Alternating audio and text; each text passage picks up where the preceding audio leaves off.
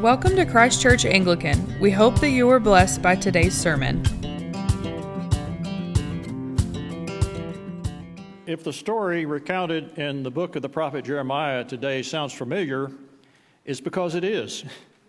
It's a recurring theme throughout the scriptures, the story of the people of God turning away from the commandments of God and following the desires of their own hearts. The results are disastrous. And then in desperation, they cry out to God, and He, in His mercy, delivers them from their distress. Especially we find this pattern in the book of Judges, where over and over we find the words such as these. The people of Israel did what was evil in the sight of the Lord. They forgot the Lord, their God, and served the Baals and Asheroth. But when the people of Israel cried out to the Lord raised up a deliverer who saved them. This should come as a consolation and comfort to all parents who have problems with their children. See, God has problems with His children too. He feels your pain. It's part of the pain of the sins of the whole world that Jesus had to bear on the cross. Ultimately, human disobedience goes back to the story of our first parents. In the book of Genesis, they were the first human beings to turn away from following the commandments of God.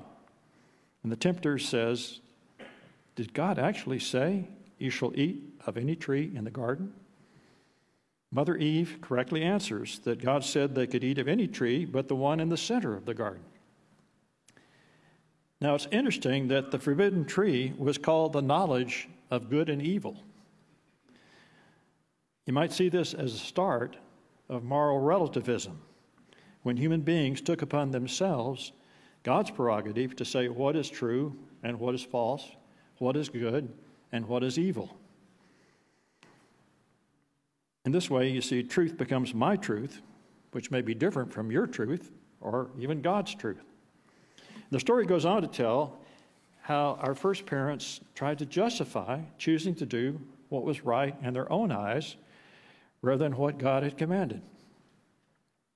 When Eve saw that the tree was good for food and that it was a delight to the eyes and that the tree was to be desired to make one wise, she took of its fruit and ate.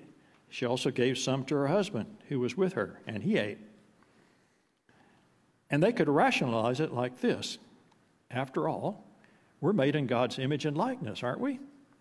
The tempter says, if we eat the fruit of this tree, we'll be like God. Seems like a quick and easy way to do that, to be what God created us to be. So how can it be wrong when it feels so right? Now you see, that's not just the story of the first man and woman that ever lived, but the story of every man and woman that's ever lived, including you and me. For example, a contemporary Eve might respond to temptation by saying something like this.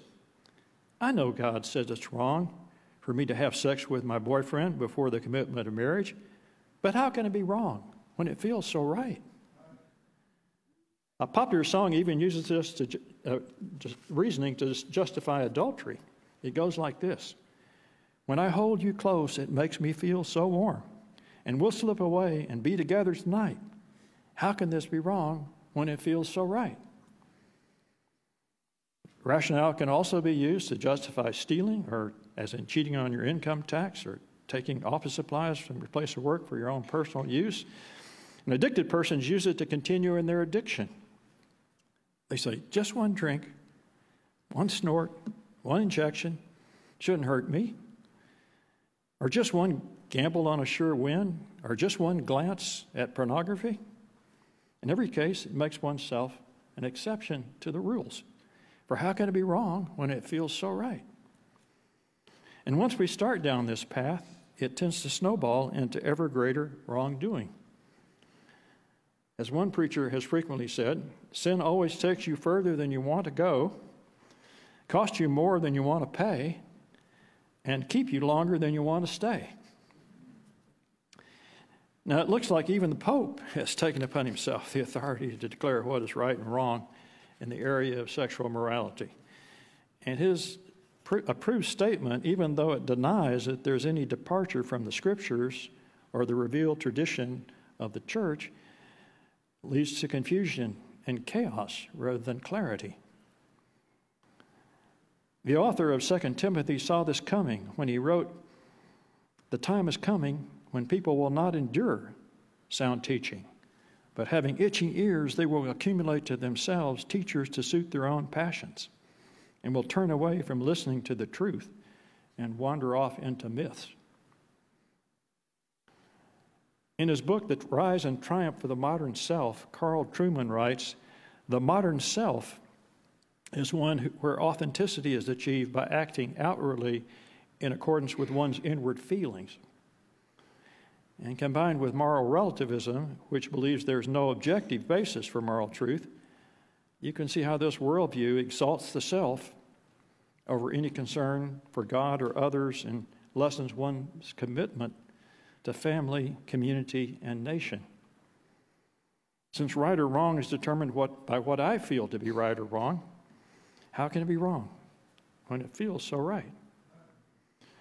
An emailed article by former Midland pastor Jim Dennison refers to a recent poll that asked Americans about values they consider very important, contrasting responses made to a similar poll in 1998.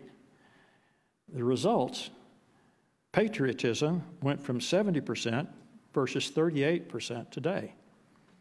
Religion declined from 62% to 39%, and having children from 59% to 30% today. Jim is a personal friend, and he told me when we were at 2900 Princeton that he would be an Anglican today had the Baptist Church not first picked him and his brother up for Sunday school and church when they were growing up in Houston. So this Anglican Baptist, I want to recommend to you his email devotional entitled Dennison Forum. In it, he applies biblical thinking to current cultural events. And it's sent daily, Monday through Friday, to over 60 million people worldwide. And you can subscribe to it for free.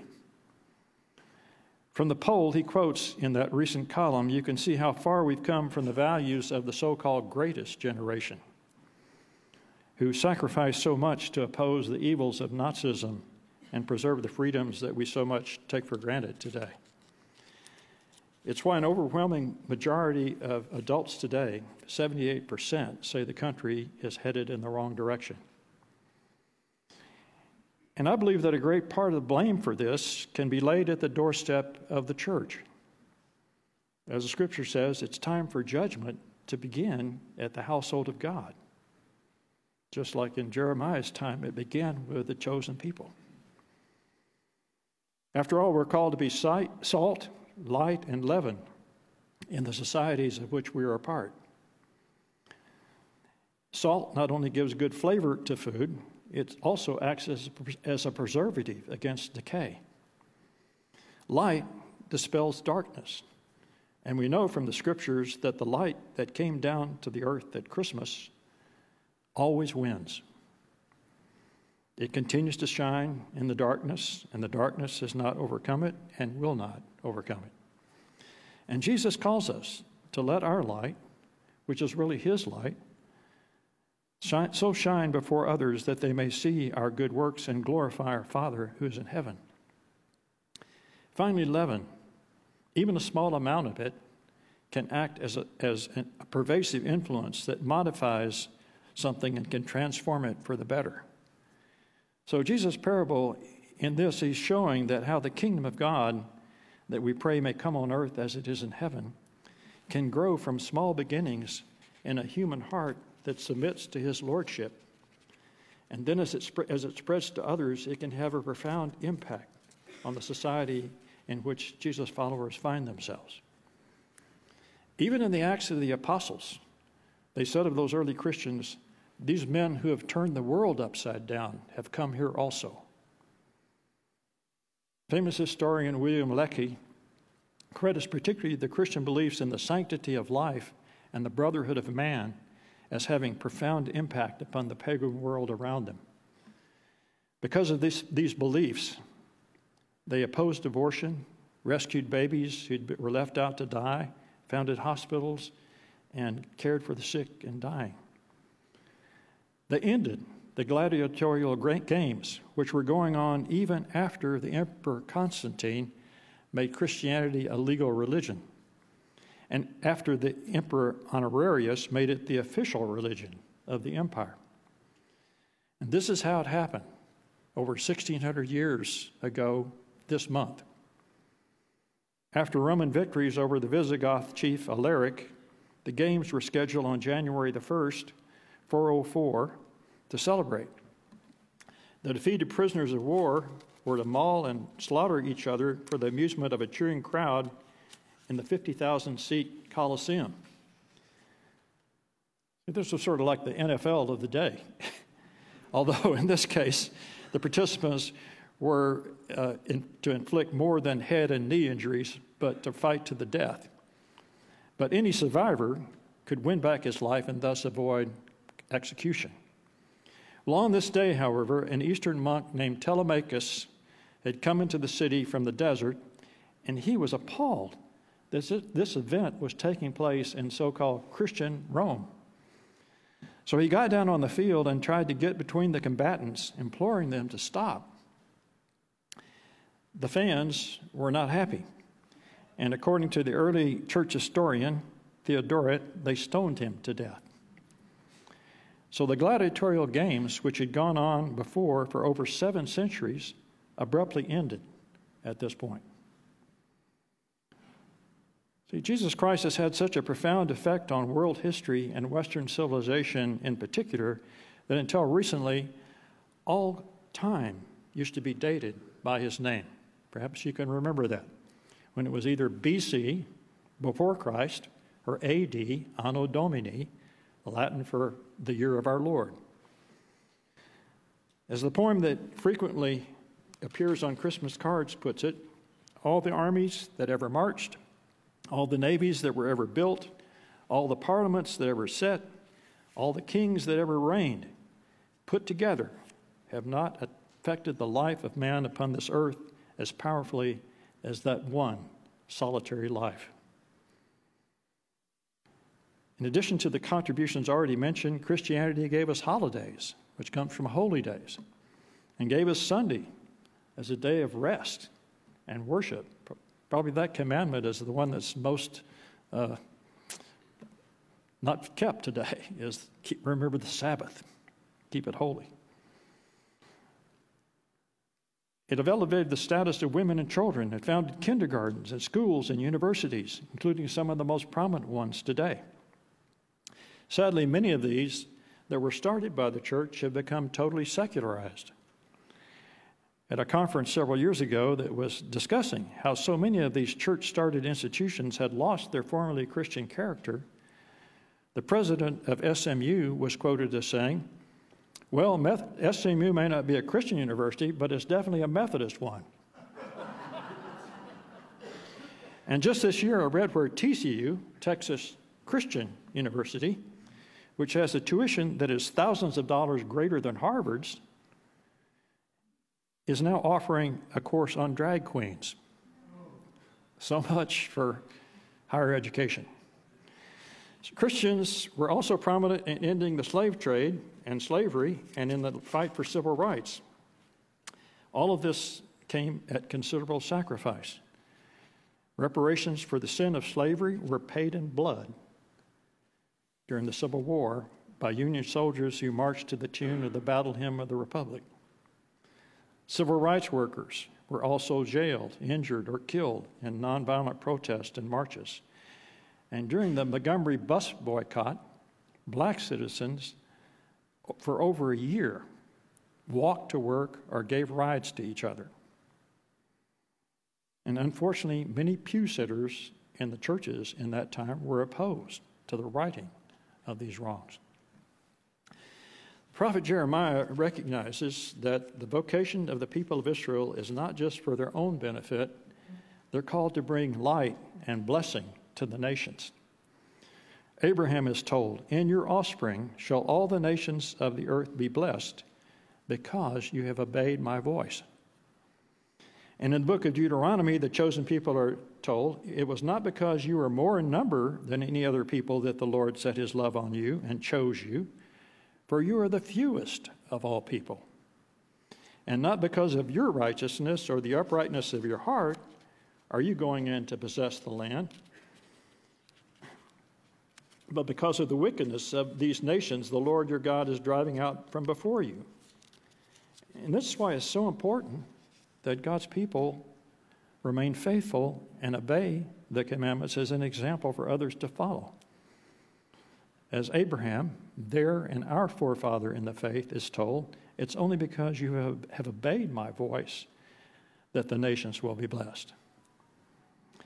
And when the people of God, by the grace of God, when the people of God, by the grace of God, recognize and confess that they perverted their way and forgotten the Lord their God, these gracious words are spoken by the prophet.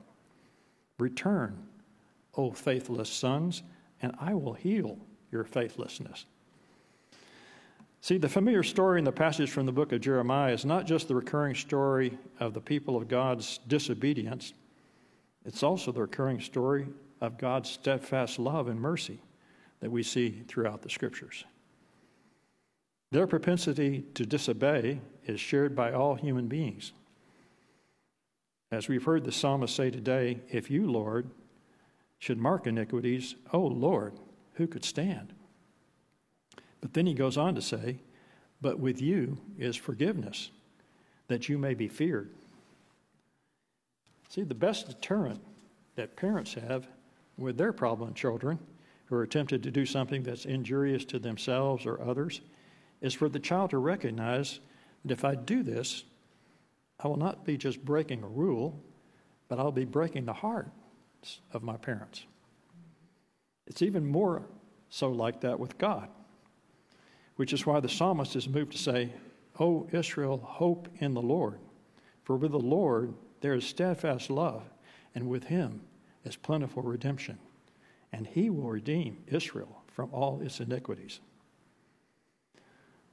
Thus, when Jesus calls us, as he called his first disciples, to repent and believe in the gospel, we can respond, revive your church, O Lord, beginning with me. Thanks for tuning in. For more information, feel free to visit us online at ccanglican.com. We hope you will join us again soon.